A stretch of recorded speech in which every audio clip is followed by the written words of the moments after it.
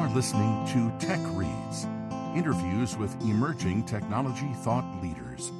Our sponsor is SoftTech, the premier technology trade association that has been serving northern Santa Barbara and San Luis Obispo County since 1997. Our mission is to create SoftTech moments where people connect, explore ideas, and create new business opportunities. Learn more at softec.org.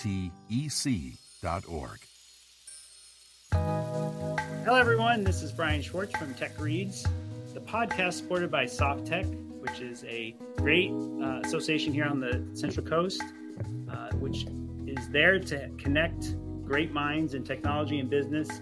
Bob DeMuschel has joined us from Alaska. He's actually the president of SoftTech. And I've got a room full of guests here to join us and chime in on the conversation and listen to Rob. Rob was kind enough to send me a copy of his book, The Spring of Sight. Both myself, Bill, and Bob have been reading the book, so we're familiar with it a little bit more. But I know that this is such a fast changing world that Rob's got some updates for us. And we've all been indoctrinated in all of the craziness that's happening with AI. But I think computer vision is something that hasn't been getting a lot of talk, but it's a very important subset of AI. And Rob's going to enlighten us a little bit more. And this is being recorded live, but it will be published as a podcast in the near future. So Rob, why don't you just tell us really briefly about yourself and why you wrote the book? Sure. I'd like to think I have a sort of interesting and, diverse background, spanning from the film industry and now into the world of AI and programming, specifically computer vision. I spent more than a decade actually as a worker in film production, like on set, in editing booths in New York City, in the wee hours, 6 p.m. to 6 a.m., ingesting footage for shows you might recognize, like Billions, Spike Lee shows, a feature called Triple Frontier, and then kind of got bored of some of the tedious elements of work in the night shifts in the bowels of Hollywood, and wanted to learn to code to automate some of the sort of repetitive, tedious tasks that are sort of to be found in those like Hollywood backrooms. And that's where my career has led me. I've been the data science lead at Butterworks, a startup that analyzes social video data for entertainment companies like Viacom, CBS, Netflix, Hulu, Spotify, and yeah, I want to knock on wood, but because I might start a new job opportunity soon. But in the meantime, I'm still promoting my book, The Spring of Sight. Thank you for mentioning it and for digging into it. I'm excited to share with the world more about what the proliferation of mature computer vision means for us. And I'll go straight into the, oh, yes. No, I was going to say, if you wanted to move over here, if you need to hear better, it might be, you're welcome to come sit over here if you want. All right, it's working. All right, sorry, we're just having some volume difficulties. All right. Yeah, Rob, no, our pleasure. And it's just all, you're in an important conversation as the world is changing very quickly, and the issue of ethics comes up, and responsibility, and just are we able to keep up with the technology? I hope we got another person to add to the stream. Hello, Courtney. Hey. So Rob just introduced himself, but Rob, what motivated you to write the book, and what do you hope people kind of walk away with after reading it? Sure. The short and long of it is this suite of technologies is here to stay, right? It's not going anywhere. It's built into our phones, our urban infrastructure, the concert venues we like to attend, whatnot. So, and it can be used against you or for you. It can help you classify whatever radiological images you might be generating when you visit the hospital, or it can be used to arrest you under false pretenses by lazy law enforcement officials. So it's a double-edged sword, and I don't think enough people are just having healthy conversations about it, and those conversations can lead to good common sense regulation, which is, of course, a dialogue between, the people, the constituents of any territory and the people who make the rules. Yes, and that's good. And I think bringing somebody who has a lot of experience in the technology field, a younger person, and sort of bridging some of the things that we don't understand as the older folks in the room is really important to have people like you sort of kind of reveal some of the pitfalls and things that we're not even aware of. And quite honestly, as my own parents, they're the targets for a lot of the scammers, and the fact that they just don't understand this world, and the scammers out there understand this and take advantage of people like that. So I think it's important for your generation to educate us and protect us from getting taken. Right on. Yes. There's a chapter in my book called AI Snake Oil, and it's about how to protect yourself from the scams, the kind of like posers, if you will, because there is such a big wave of AI software companies, and so few of them actually use like machine learning or like neural networks in their software suite. A lot of people just export work to other humans in like India and say like, we use AI, but of course like another human brain is like the most powerful AI you can come across today. So you got to ask yourself whenever you're throwing money at a new AI tool, what kind of problems does this solve for me? Maybe you're like a recruiting manager at a technology company or a film company or any company. You're responsible for hiring folks. You might encounter a product that claims to be able to score candidates based on a 15 or 30-second video. Have your job applicants send in a short video, and we'll tell you how adventurous or empathetic or intelligent they are on a 0 to 5 scale. And it's like, how could you possibly do that? Like we can classify facial expressions, like this is a smile, like yes, great, and this is a frown. You're good at doing that. Computers can do that too now, but you can't have a 15 to 30-second conversation with me and know for a fact whether or not I'd make a good job candidate. So like that data isn't there in the interaction. So what I'm saying is, when you're evaluating an AI product, it might be snake oil if it can perform miracles like that. If you can't do it in 60 to 120 minutes, then a computer can't do it in 30 seconds. Well, and do you think it's going to be used for discrimination, like unknowingly, but discriminating against people who might be qualified but not possess the attributes that the AI system is geared towards? Certainly. A startup like that one isn't going through any kind of vetting process by, like a recognized entity or board of any kind. It's just like, hey, our product claims to be able to do this. Watch, you can feed it a video and look, it spits out numbers. But where's the proof that the numbers actually correspond to like that candidate's, adventurousness or empathy score? Like there's no ground truth for that. And it's probably just totally random. And it probably performs worse. Like it probably scores people of color just like worse because maybe they don't have as much training data on people of color in their data set. And that's a recurring theme in computer vision. It's like, it doesn't have a mind of its own. It's not going to like become sentient and like inhabit your brain and take over. But when people train a computer vision classifier to distinguish between, okay, cat, dog, horse, it's also going to learn that, so frequently the thing in the kitchen wearing a kitchen apron is a woman. So when you show it like a man in the kitchen wearing a cooking apron, it might still say woman. And that's like, now your computer vision classifier is sort of sexist. So you see that kind of thing a lot.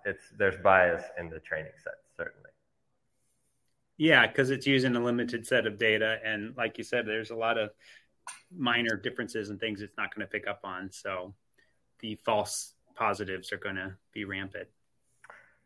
Right. So from a recruiting tool, I mean, it's clear that should be a red flag if companies are using that we need to ask those questions and understand what are the criteria they're using. What other fears do you have as far as computer vision being dependent upon too much?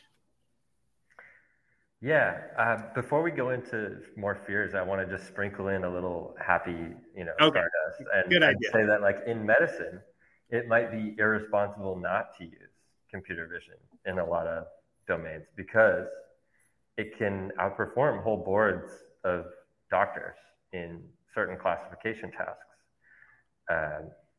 If we can save healthcare providers time in the clinic, that's huge because our healthcare system is just sagging and broken already.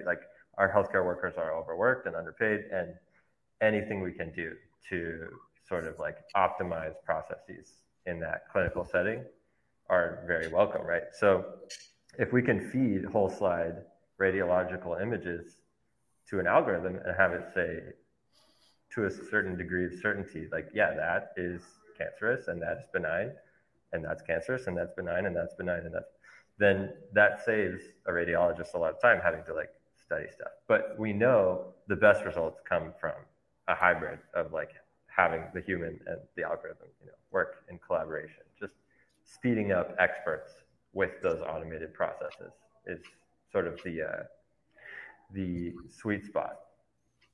But I am afraid, for other applications, right? Facial recognition is one area that's fraught with controversy, and for good reason. It's a touchy subject. We like to have privacy in the United States. We are, a private people sometimes at home, and we sacrifice some of that when we buy devices like Nest cameras. Nest cameras are cool because they give you a sense of control over your space. They're do-it-yourself surveillance systems for your garage, your front door, your digital doorbell, whatnot. But now we're starting to look at questions like, whose footage is that? When there's a crime across the street and your home camera picks up on that, do the police get to, submit a warrant and get access to your personal home video footage and go digging through it? And this is real. This is happening in the United States today. We have a case where someone got a warrant for some Nest footage and for the house across the street, and but they started going through all of the footage, including inside this person's house, in their living room, in their kitchen, and it's no, the crime happened across the street. There's no reason you need to be. Why are you looking in my kitchen? That's preposterous. So there's this question of who owns and how do we anonymize and protect ourselves in a world where, yeah. And isn't the UK under super amount of surveillance already compared to the US? There's cameras everywhere there, and pretty much everything is being recorded. Yeah. Yes. So London is the surveillance capital of the world, you could say. There are so many cameras in London. I forget the exact figure. I quoted in my book, but it's in the tens of thousands of cameras. And it's you can't reasonably expect to leave your home without being caught on one of these cameras. So there was a lot of talk about implementing retroactive facial recognition for solving historical crimes with historical footage and running new face recognition algorithms on that. And that's just back and forth in the legal domain every day. In the United States, we have the case of Clearview AI. So my sort of journalistic idol in this domain is Kashmir Hill. She writes for the New York Times, and she's on the beat of what's going on with Clearview, especially a company that was in stealth mode for a while, but they scraped data. They scraped images, meaning they kind of just downloaded without permission people's faces from the popular social media networks, the LinkedIns, Facebooks, Instagrams, Snapchats of the world, etc. So they had billions of images. Yes, Courtney. Just a quick question, because I got background noise. How do I mute my own audio so you guys can't hear my house? I can do it. It's done, Courtney. Just raise your hand if you want to speak. And cut me off if I'm just way off on a tangent. But no, this is good. I heard about the Clearview, but I didn't know the details of it all. They've got all our faces. They're trying to license their excellent AI face recognition tool to law enforcement departments, and they've succeeded in the past. They've won a lot of contracts with like local police departments who just kind of willy-nilly take footage from the local gas station, feed it into Clearview's technology, and it'll pop out an identity, someone's name and their address, or not their address, but like someone's name, so they can like do further investigative work. And this has been wildly contentious, right? It's like, first of all, with scraping, like the fact that your face print, your biometric data, this space between your eyes and nose and the shape of your mouth, this stuff is unique to you. It's like your DNA almost, but it's just out there on the internet. And they collected it all, and they built this massive data set, and they're leveraging it now. And there's no regulation around that, at least in most places. Well, and there are communities now. I know the one I grew up in, that when you drive into town, there's only maybe 8 ways to drive into the city. There's cameras, and it says your license plate has just been recorded. You can't do anything to stop them from doing it, but they know when you drive into their town and when you drive out. And they're able to keep tabs. And this happens to be a suburb of Oakland, California. So they know the moment somebody drives into that town, and if there's a crime committed, I think the people who live there feel more protected, but at the same time, you're sort of also being watched. They know when you leave town. They know when you come back. And I think, Rob, the concern is that information is also accessible to hackers. Like, we might trust the organization that's taking it, but do you trust them to hold it securely? And that part is kind of scary. That's a great question. Yeah. And Apple has done a kind of a good job of like protecting their brand identity by, posturing themselves as like, oh yeah, we keep your data safe. And they might try to leverage that when they, release their own self-driving car. They're claiming like theirs is going to have, the ability to recognize you as you walk up to the car and like unlock itself and adjust the seat and the mirrors to fit your biometric profile. But you're right. The flip side is now, your everyday movements are being tracked. And so you don't have that reasonable expectation of privacy. So maybe that affects your behavior as a citizen. Like you're more likely to be a tame, denizen and not like a revolutionary if you don't like the society you live in. You see this in Moscow, the Moscow Metro. I'll get to you, Bob. In the Moscow Metro, there's something called Face Pay. And you can register a photo of your face, link it to your bank account, and boom, instead of like swiping, your payment card, you just walk up and it sees you and it says, yep, that's Brian Schwartz. Let's charge his debit card, and boom, the turnstile's open and you can go. It's very convenient. And of course, the sacrifice is in your privacy, right? So when an anti-Kremlin rally was happening, this journalist went to board the metro, and I don't know that he had even registered on FacePay, but they had his picture from a social media website. And when he went to ride the metro, the police just like nabbed him before he could go cover this anti-Kremlin rally. He was just a journalist. He's trying to exercise free speech and criticize the society he's living in.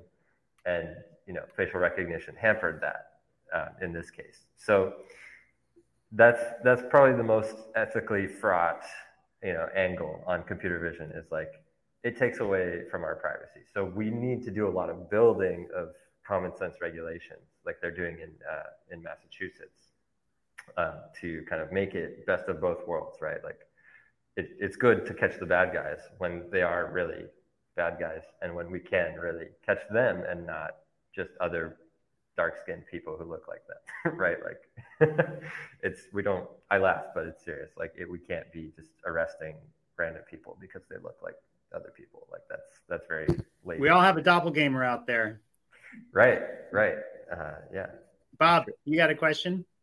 Well, I'm curious that, what you're talking about sounds an awful lot like the face recognition on my Apple phone. So if anyone has a database that is dangerous, it's Apple. But how is that any different than someone putting out a general description of someone and them arresting based on the general description? At least it's more accurate. I get the privacy thing, but quite frankly, I think we've lost our privacy to a large degree. You can't go from here to the store in Alaska without being on 50 cameras.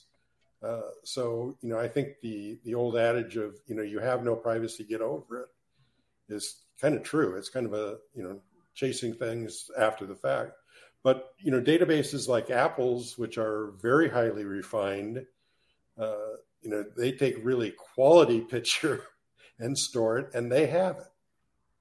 And so, how do we trust, how do we get to trust Apple? How do we know that they're operating in our best behalf? Yeah, it's true that we've probably sacrificed a lot of our privacy in a lot of ways already just by participating in social media websites. It's like we've all sort of uploaded our fingerprints to the public internet, basically. And we can't really undo that. So that's unfortunate. But there are many of us, especially the new generation, who choose to remain, to hold on to their, online identity. We want it to live in a world where it is possible to maintain that semblance of anonymity, if even for short periods of time, like going to the grocery store. As far as the iPhone, and you're right, isn't it cool that we can unlock our phones just by pointing it at our face?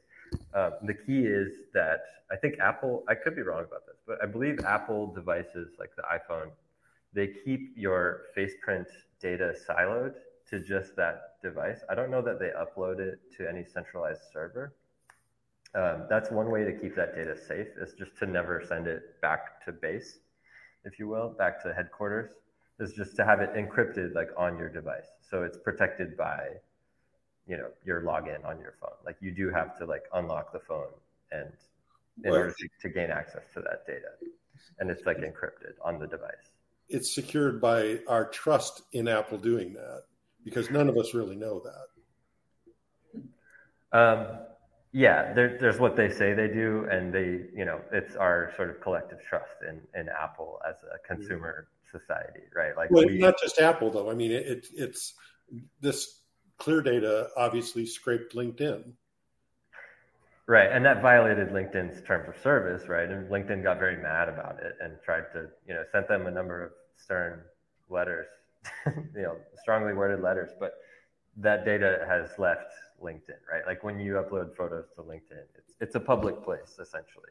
It is maybe what we thought of as a sort of gated community, but it's like they flew the drone through our gated community and took pictures of everyone, right? If you will. So yeah, that's a good point, that in order to keep our biometric data secure, you want to be able to spot people committing crimes on the street, but you don't want to encroach on people's privacy. So what you can do is anonymize these public data, video feeds on the fly. That face information is just blurred on the traffic cameras on the street. Okay, a traffic camera is on the street corner, it sees someone going by, it's blurring their face as they go and only counting perhaps the number of pedestrians that go by or the number of cars that run the red light. We want these very narrow purpose tools, and we want them doing exactly what we want them to do and no more. New York City is the first city, I think, in the country to implement a law where businesses have to post if they're collecting your biometric data at the door. The Whole Foods, if they're going to scan your face when you walk in, there has to be a sign on the door that says hey, we're collecting your biometric data. Don't come in if you don't want your biometric data harvested, for whatever we want to do with it. And maybe they're trying to catch shoplifters, or maybe they're going to implement their new, perks program that way, right? Could be good or bad. But yeah, the question of how to stay anonymous on the street is, it should be opt-in, right? Not opt-out. But Bill's got a question or comment. Well, it certainly seems like the challenge of how to find the balance that you're talking about is of premier concern. I mean, technology always rushes ahead of society's ability to adapt to it. And society is always, in general, is always playing catch up. I mean, right now we know there is a film out called Oppenheimer about the project that brought about the atomic bomb during World War II.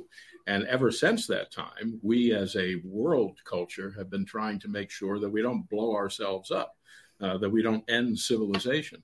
So with what you were finding with your research and everything you've been delving into, are you seeing that I'll just use the phrase, the MIT level software geniuses that are helping to move AI and computer vision and everything forward in this manner, are they feeling that most of their time is being able to be devoted to moving the good aspects of computer vision and AI forward? Or are they finding that they are having to spend almost an equal amount of time to prevent the hacking of the system, to prevent the, let's say the misuse, the negative pull of human behavior from turning things into very technologically advanced criminal behavior. What have you been feeling? Where is that balance right now? Do you have any sense of that? Yeah, I'll give you an example. I spoke with Dr. Ramin Hassani at MIT's Computer Science AI Lab, and he has been working on something he calls liquid neural nets, which more closely mimic kind of biological processes. And the idea is to make, highly performant, highly accurate, computer vision powered systems with kind of simpler parts in a sense. Like if we have the whole brain of the nematode mapped out, like all the interneuronal connections, we have a map of that. Can we build a computer system that's a lot like that and have it learn how to park a car? That's what he's up to. And he is, he's very concerned about how we're going to regulate this stuff. He thinks that even by advancing the research, he's making it easier to regulate, because neural nets are famous for being sort of inscrutable. They are black box systems. The kind of latest flavor, the most advanced version of image recognition systems we have today, they're neural networks. That's a type of machine learning algorithm.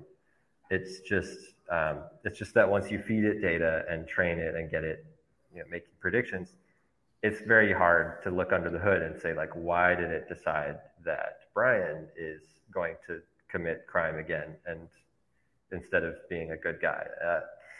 So these systems, it's important that we're able to look under the hood and analyze them, right? Because when you get your credit score or whatever, you want to be able to say oh, here are the factors that impacted your credit score. You made your on-time payments. Your credit history is long and has been around for a while. It's not fair to just be you have a bad credit score because I don't know. That's what the machine learning algorithm said. So Dr. Hassani is interested in making these systems simpler so that we can dissect them and say the car made the wrong turn here because it was fed this very specific input. And we need to give it more examples like that, so that it doesn't do that as much.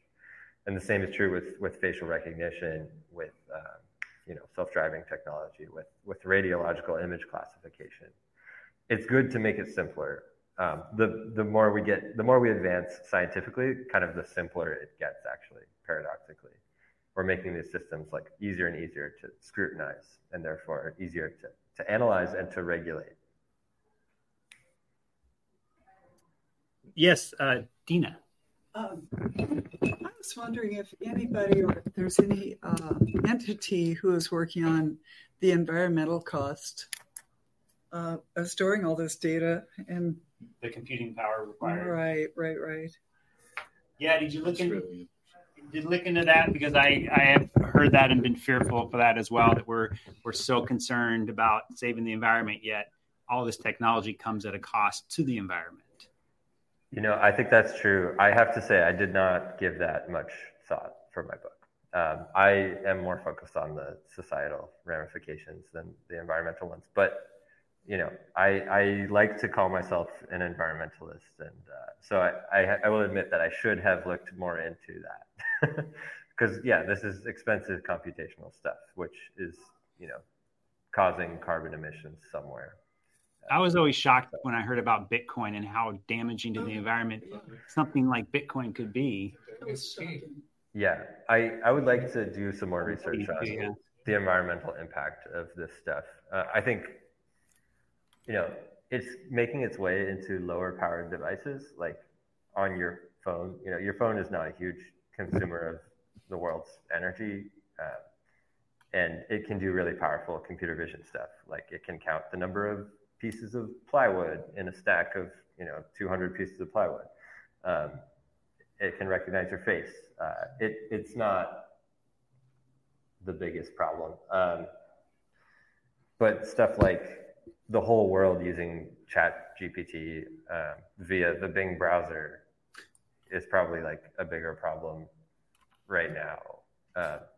I haven't profiled these things. I don't know exactly how they compare, but great question. I will say there's a whole other book to be written on, or that has already been written on the environmental impact of running all these kind of computationally expensive operations. Is it sustainable? Yes. Is it? That's the question, right? Yeah, and honestly, I don't know. I'm comfortable saying that's not my expertise. And, Understood. You got to ask someone else for that one. Bob's got another question. Bob. Well, I'm curious if Rob is getting the questions in the chat as well as people raising their hand, or if Brian's paying attention to the chat. No, thank you. Thank you. You might want to pick up some of the questions that are over there as well.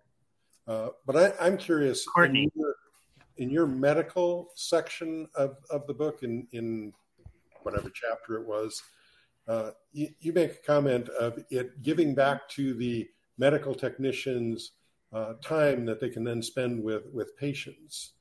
That seems naive to me. I think that the management of those medical practices are going to add more appointments to the doctors if they see that there's available time. And I think that the real debate really is how we balance the positives and the negatives here, because AI and vision, from my opinion, is simply a tool. And the question of whether it's a good tool or a bad tool depends on who holds the end of the hammer.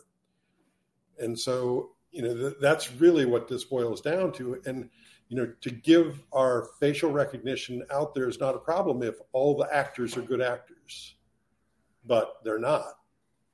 And not all of these, these companies, Chat GPT as an example, started their business off by scraping the internet, which is stealing copyright, which is exactly the way Google started their business. So that's not without precedence. But I'm curious. You bring up a great point. Yeah, it's like, is it more like a hammer or is it more like a screwdriver? And how incumbent is it on the creator of the tool to design it in such a way that suggests positive use cases? Because even a terrible actor can take something that's more like a screwdriver and make it work like a gun, right? So what looks like a hammer to you might look more like a screwdriver to me. This is also true. So companies like Adobe have to strike this balance. Companies like Adobe who make like the Photoshop and Adobe Premiere video editing software of the world, for a long time, they've had the capability to just give it a feature where you can synthesize voices, right? Like, wouldn't it be nice if I could just, fix this bad audio in my podcast by using AI to like fill it in? But then where do you draw the line? What if I can just synthesize whole new Obama speeches or, whole new Joe Biden speeches?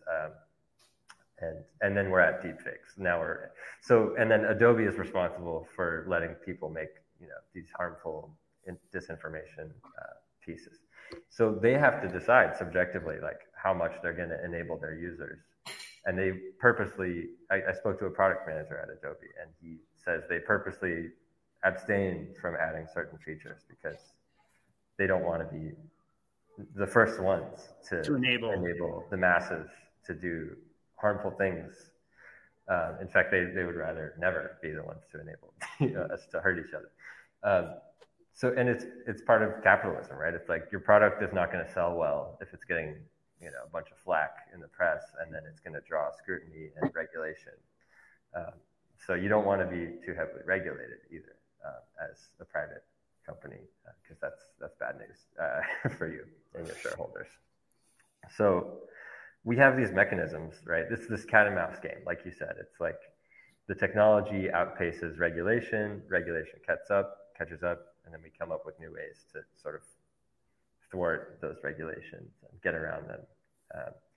We've seen this since the Industrial Revolution, right? The Luddites, the followers of Ludd, they were mad about the conditions in the textile mills when the machines came in and started sort of displacing some of the work. There were like untrained apprentices. There were people with, not up to par training, going to work, people, really young folks. So they started putting rocks in the machines. They just started breaking the machines because they're angry. And at least once they like burned down the factory because the machines were causing these sort of hard conversations about like, well, just because there's machines doesn't mean you can stick untrained like youths into the mix and hope they do okay. So yes, Courtney, do you have a question? You're unmuted, dear. I'm unmuted. Thank you. How do we even broach the subject with people creating these programs for AI tech to keep society safe? About cameras and tech, like the truckers in Canada being restricted from purchasing with their debit cards. I mean, I fear that AI is further dividing society, and that people who dissent will be punished and canceled, and that AI is a tool to help make that happen. Say more. Go on. There's just the doomsday prediction by Courtney. Yeah, I mean, I'm looking at all the censorship and information I get in alternative media sources. And I mean, media has been manipulative for decades and decades, but it's really exploded lately. Yeah, it's true that like it's a double-edged sword. I like double-edged sword. Like I like it because I can use it for stuff. Like I identify plants in the park with my phone now. Right. I just point my camera and it's like, oh, that's a tree. I didn't know its name and when it flowers previously. And I like using, like in my browser, I like using the little ChatGPT like summary plugin because maybe I don't want to spend 8 minutes reading an article. I just want to spend 30 seconds reading the summary of that article, right? Mm-hmm. And then but then on the other end of the spectrum, it's like we have stopkillerrobots.org, right? Where it's like, hey, maybe we shouldn't set drones loose on the battlefield and like allow it to like point weapons at people. So there are two ends of the spectrum, and one is like colorizing old photos and animating pictures of my ancestors in the black and white photos. Like, oh, that's what my grandfather would have looked like if I could see like a video of him, And then on the other end, it's like we are creating a police state in Uyghur China where people are picking cotton and they're not allowed to leave their like home community, and they're using like Google Glass style glasses to like identify people and say like, oh, this person has like low social credit, arrest them. Mm-hmm. I'm laughing not to cry. So how do we have these conversations? It's like, let's just try to raise a mentally well society and, build people who want to do good things with technology and not abuse it for, power or money. Like I think that's the crux of it. And let's just, try to knock down the tools that come up to help people do bad things. Yeah. I think building awareness is the key, and that's what you're doing with this book and with this podcast is bringing to light things that people may be unaware are happening behind the scenes and some of the specifics around it.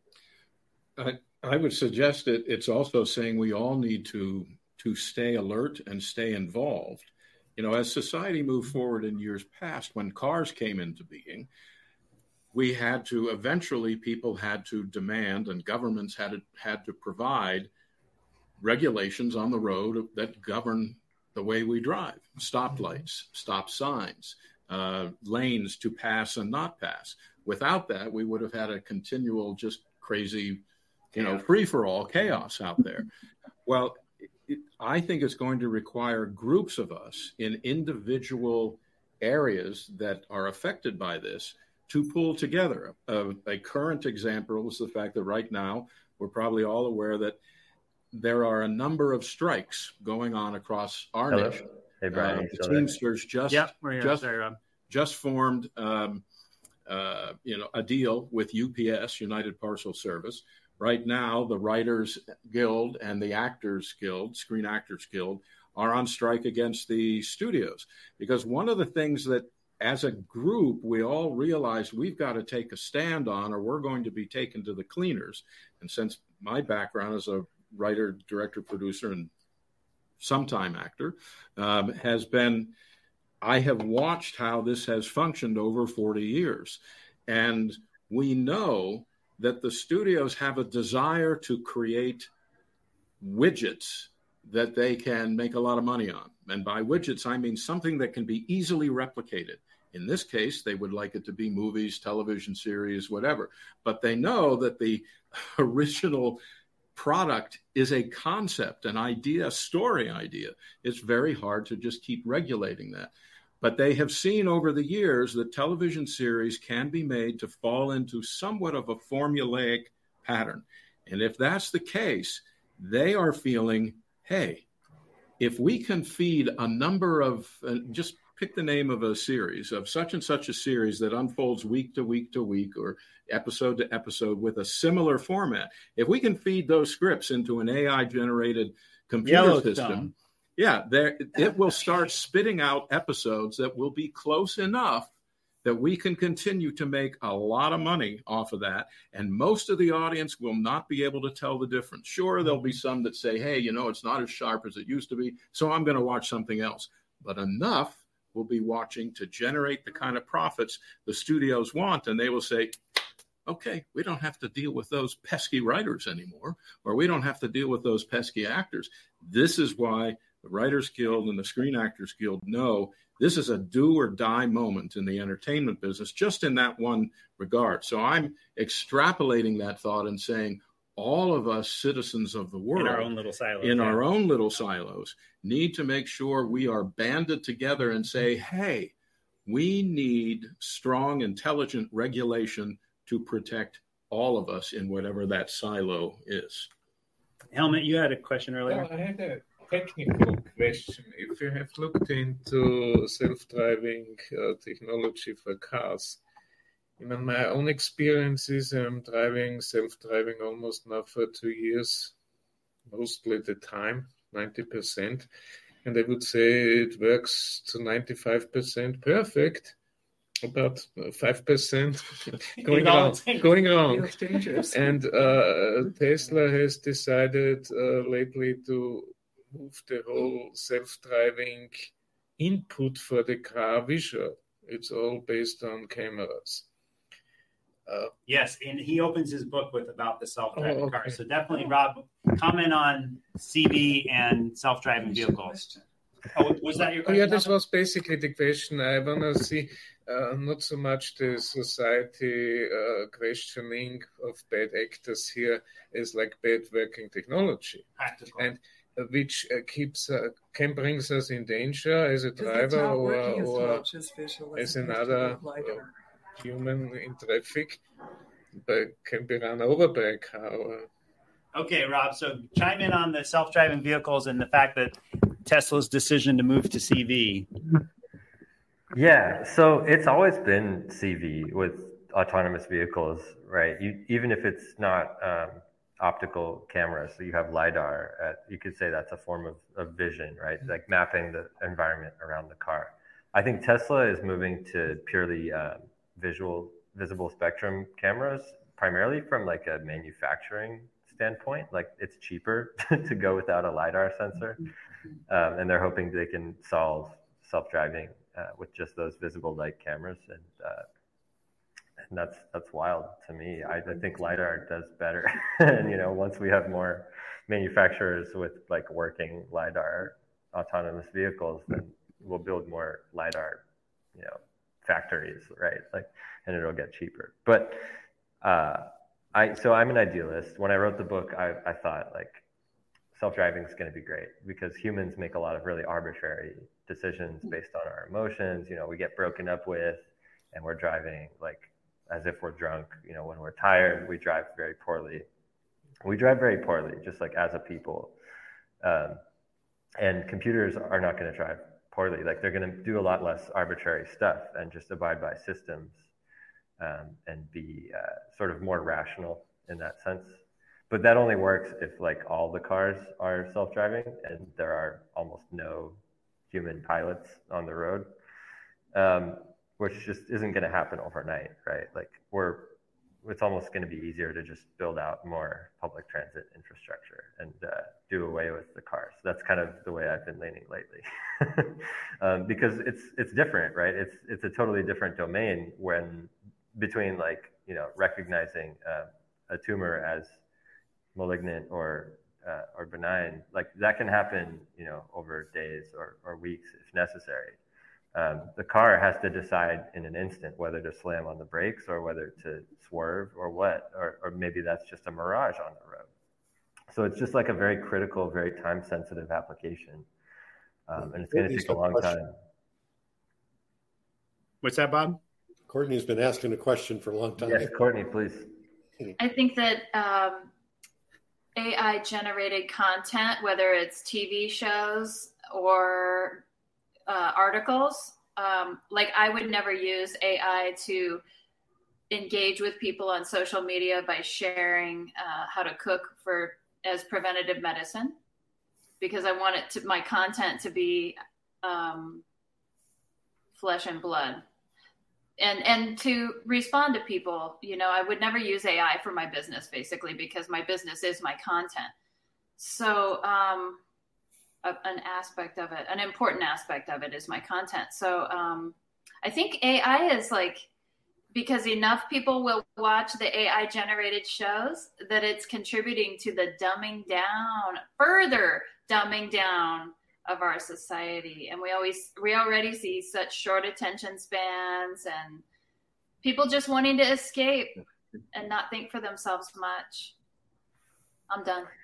Yeah, no, I think touching back on the kind of film industry and the SAG-AFTRA and the writers' strikes, I haven't seen a feature-length screenplay written by AI that I enjoyed. Like I don't think that you know of that. Yeah, like if someone's sitting on an AI-generated feature-length screenplay and it's good, that's news to me. I think it's going to be a while before, like the studios really put their money behind like AI-generated screen content. I'm skeptical, but there are narrow applications where it has helped already. Like I read about Hollywood test screenings, where people go and they're paid to watch movies so that before they're released, right? Like during the editing process, like maybe Mr. Froelich, you've participated in such like screenings. I don't know.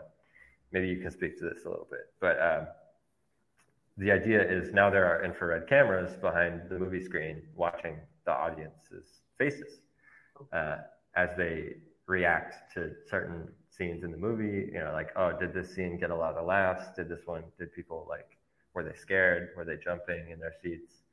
And it kind of is the best of both worlds in the sense of like, it used to be like sweat conductivity sensors. So your audience members were all like wired up and they were kind of conscious of that, which was distracting. Or they had to fill out questionnaires like after the movie, and by then they had already forgotten half the plot, and they had reflected for a while, and so it wasn't really like what they were feeling in the moment. So this is one like very narrow application where like the cameras behind the movie screens in the test theaters, people are opting into this, they're getting paid for it. And then the studios are collecting all this data. They could do like 100 screenings at once around the country and have 100 people in each theater, and boom, that's like so many data points. We go invest $50 million in it. Yeah. Well, and that's a very interesting point that you brought out in the book and that you're bringing out now, because there is some relevance and some help from the standpoint of you notice the audience reaction, for instance, in a particular scene, and that may generate a sense of, oh, maybe this edit right here at this moment didn't get the reaction that we wanted because of the data that we now have back. So let's change that edit. But here's where a deeper challenge with that kind of CV and AI sense goes. We know as writers and directors that sometimes that edit didn't work at that point because the edit either needed to be shorter or longer, or the image needed to be juxtaposed with something else, or, and this is where I think that the deeper understanding of the computer, and I don't know how they get to this, you realize as a storyteller that edit didn't work in scene 57 the way you wanted it to, because the setup wasn't strong enough in scene 36. And once you go back and fix scene 36, and then you screen that for an audience, and you don't change the edit in scene 57, they react exactly the way you wanted them to react because they were properly set up before.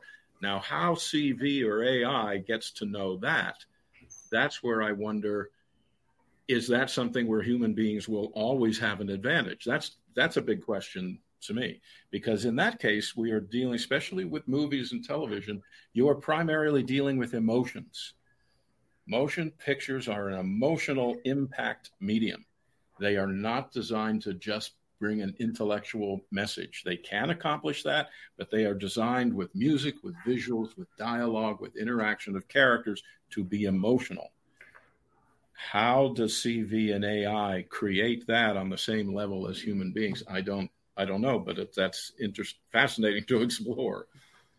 Yeah, I think you're absolutely right that like these tools are sort of useless without our intuition as humans, with lived experiences and, that sort of craftsmanship or craftspersonship. Certainly. Yeah. And some filmmakers have complained that tools like these are used to sort of dull the edges of what should be kind of like edgy material. Like, oh, no, I wanted the audience to be uncomfortable in that moment, because this is like a challenging piece of art. It's not just like supposed to make people feel good all the time. And then the studio bludgeons them with like, but the data says otherwise. So, we're going to change it. And, we control the purse strings. So sorry. So it goes both ways. It's that double-edged sword. It's like it has the potential for utility and for, maximization and making our lives easier, making conveniences, giving new people a voice, and also for silencing voices and for amplifying, biases, amplifying our human biases. Well, and Rob, what I was led to think about was, we can't see something if we can't define it in our heads, right? And there's this thing about the Mandela effect where we all saw something that wasn't there, like the Bernstein Bears, the Stouffer stuffing. There's all of these examples in history that people just didn't see what they see. And like the word Febreze is spelled with one E. A lot of people just assume like our brains input things that aren't there. But at the same time, it's the idea that you don't see something until it's maybe been in front of you 7 times. There's like a lot of studies behind that. What I see with AI and CV potentially is that it's pulling from a much bigger brain than we have individually. So it has a much bigger inventory of classifications of what it can see. And it's like when you go back and look at a picture that was taken and you see something that you didn't see when you took the picture. It's kind of like the photobomb that somebody does. But I'm just curious if the positive side of CV is that it will allow us to look at things, to see things that we can't see with our human brain that the AI brain can then see and dive deeper into because it can think so much faster. Was there anything that you found around that topic? I mean, I guess that's the case in medicine, right? It's able to determine things that maybe a human doctor may not see and be biased towards. Certainly, yeah. It's computer vision enables us to spot hidden patterns sometimes. This is kind of counter-setical to the AI snake oil stuff I mentioned. Like, you can't extract meaning that isn't there. But you can extract meaning if it's there and it's sort of like noisy and it's hard for us as humans to see. Like, we have a really easy time identifying faces. Like, we see faces in everything we see. There's a word for this. I forget what it is. But, you know, we've developed like a heart blood flow analyzer that can just take a sort of X-ray image of the chest and tell you in like 20 seconds whether or not you have this very special condition, this heart condition. That used to take like hours, like several hours sitting in a chair with the technician there having to operate it manually. So like, if we can speed certain elements of clinical life up by like 200x, like I'm for that. And it's more accurate than, you know, what a nurse sitting there doing it. Like, that nurse can be out administering medicine. That's great. Like, we can have a computer vision system monitoring someone on a ventilator. Like, that's a very passive thing. It's just like, are they struggling and pulling out their breathing tube, or are they doing what they're supposed to, just like hanging out, letting the machine do its thing? Like, a nurse doesn't need to be sitting there just watching the whole time. You know, if we can use computer vision to like sound the alarm when there's a child drowning in your pool, that's better than nothing, right? Like, that's better than no lifeguard by a long shot. You know, like, so there are these arenas where, like, certainly what was the question again?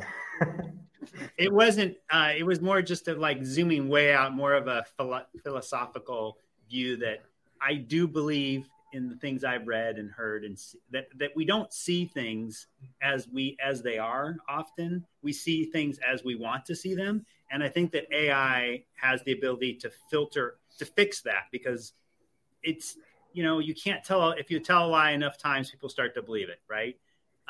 AI, I think, should be used to fact check every president, every statement, like, to a certain extent, people are not held to fact checking like AI has ability to do.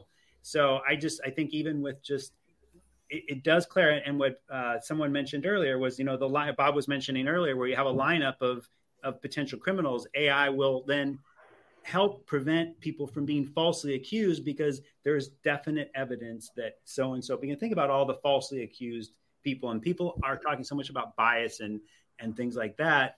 But you have to understand too, it's also there to protect people from exactly that kind of accusations that aren't true. Yes, Bob. I'm curious how everybody feels if the insurance company gets the report of that ailment and denies your insurance, as opposed to the doctor getting it and noticing that you're sick. Now you've got a real problem on your hands.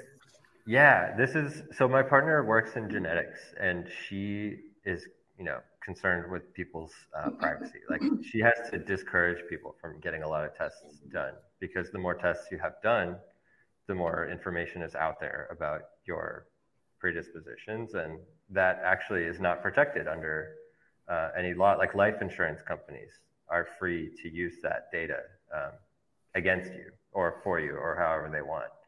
We have HIPAA, right, which protects us in terms of health insurance.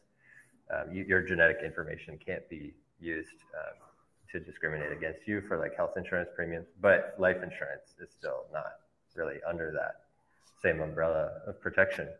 And we don't want that kind of thing to happen with computer vision, right? We want our data protected such that it can't be used against us in things like, credit bureaus, you know, health insurance, all that stuff. That stuff that's tied to your identity. So what we're doing is depending, now we're no longer depending on Apple, we're now depending on an insurance company to be ethical and not be driven by dollars. Well, but we can make certain data off limits to them, right?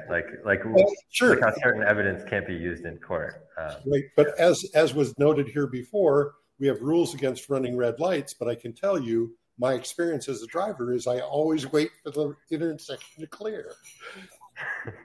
Not everyone stops for red lights. Right, and automated license plate readers can help, increase. Like as a bicyclist in Brooklyn, like I don't have a car. I get around everywhere on my bike, and I ride in the street with the garbage trucks and the pickup trucks and the big things that can kill me. And so I like it when I'm told, like, yeah, there's been a reduction in red light violations because we installed a camera here that automatically tickets people when they run the light. And in fact, it's stricter than most, cops we've posted there on a motorcycle. Like it'll get you even if you're just like an inch past the line. Now people are driving more cautiously in the places where I like to navigate my daily life. Okay. Well, no, and I do think that the CV can help save lives out on the road in a big way. Just happened here on the corner. A garbage truck ran over a bicyclist and killed him. And apparently all the alerts were going off in the vehicle, but the driver still turned, letting him know that there was a biker there. But if the vehicle was prevented and physically stopped because the human was such an idiot that he couldn't hit the brakes, at that point, I'm all for, CV and automobile safety, because as a biker too, Rob, I mean, that a car that's turning right is the most dangerous place to be. If you're a biker on the right side of a vehicle, they can't see you, and you don't, they cut that corner sharper than you think they do. But I just started driving a car that has the lane protection thing where the steering wheel actually will start to turn its way back onto the lane, which is great because as a biker, we're in the bike lane. And it's really sad when you hear a biker get run over when they were in the bike lane and the person was a distracted driver, and that's usually what's happening. Really quick, I just want to go around the room. You guys are all so gracious to be here. Ian, did you have any questions that we didn't address that you wanted to ask? Nothing that I can recall. They float by really so quickly. All right. Thank you for being here, Dina. Helmet. And Robert, anything? I have a comment. Okay, Robert's got a comment. Just in general, earlier we were talking about problems. Excuse me, problems with artificial intelligence, and that they're that it causes potential problems in a whole lot of different areas. And then I was kind of listening, and it seemed like we talked about the good things, but the good things, for the most part, they weren't necessarily trivial, but they were much smaller and important than what the big things were. The big things are like, drones dropping bombs in other countries or things like that, or robots, that are just walking around shooting everybody. I don't know if we talked about that, but I just wanted to mention that my view anyway is that the potential for artificial intelligence is enormous, and it's enormous, sure, in the bad parts, but in the good parts. And we have some huge problems right now. For example, the climate problems, where our world is deteriorating rapidly underneath us.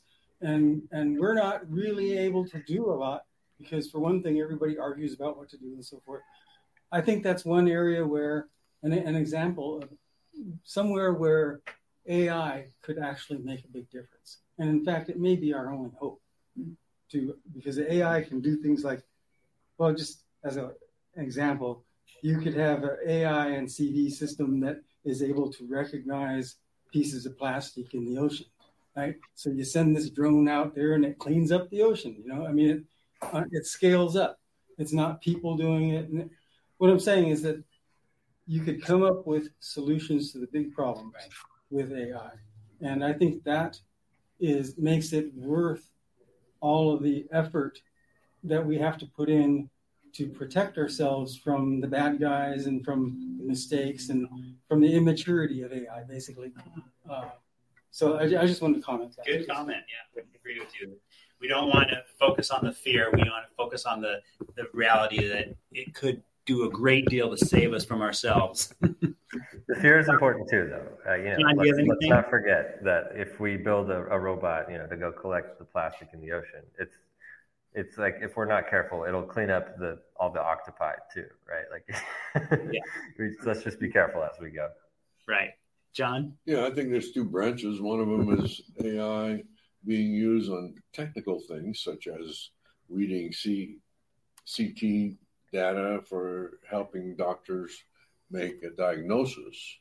And that's more of a physical attribute of AI that I think is welcomed and needed in society.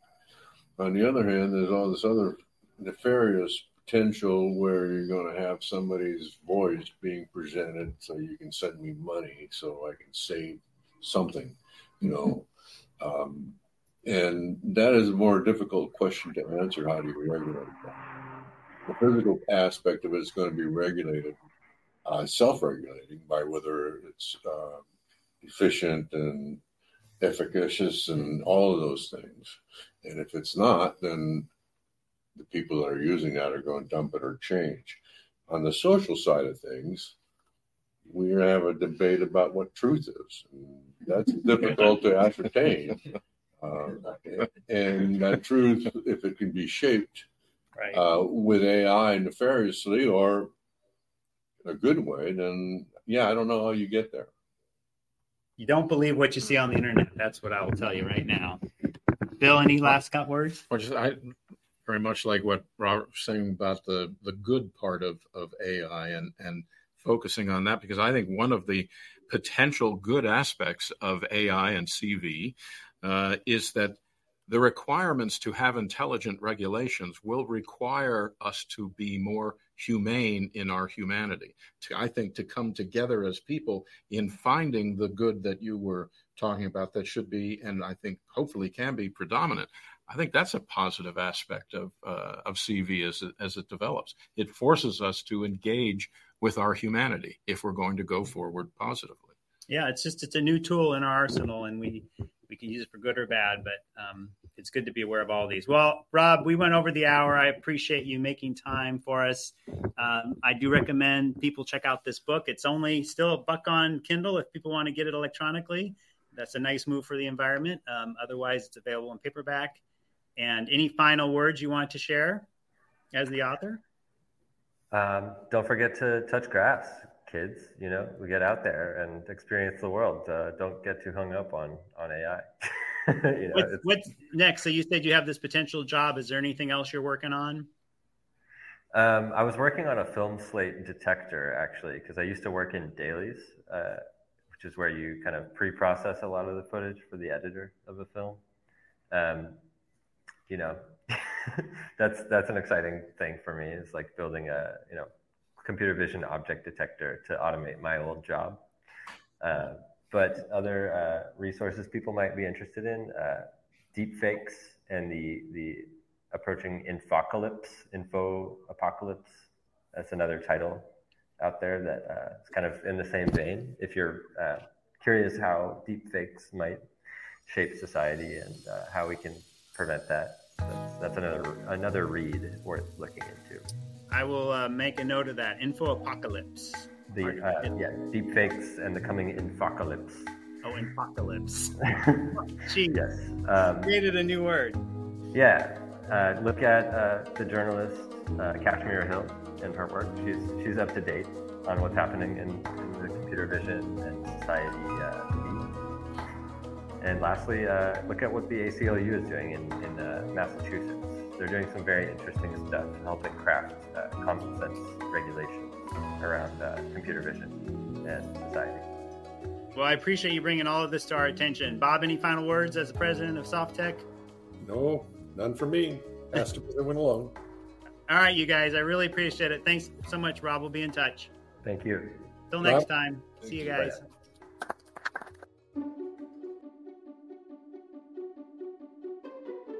Thank you for listening to Tech Reads, sponsored by SoftTech. If you enjoyed today's show, please subscribe and share it with your colleagues. If you have comments, questions, or want to suggest an author for a future episode, visit SoftTech at softec.org and click on the Tech Reads link.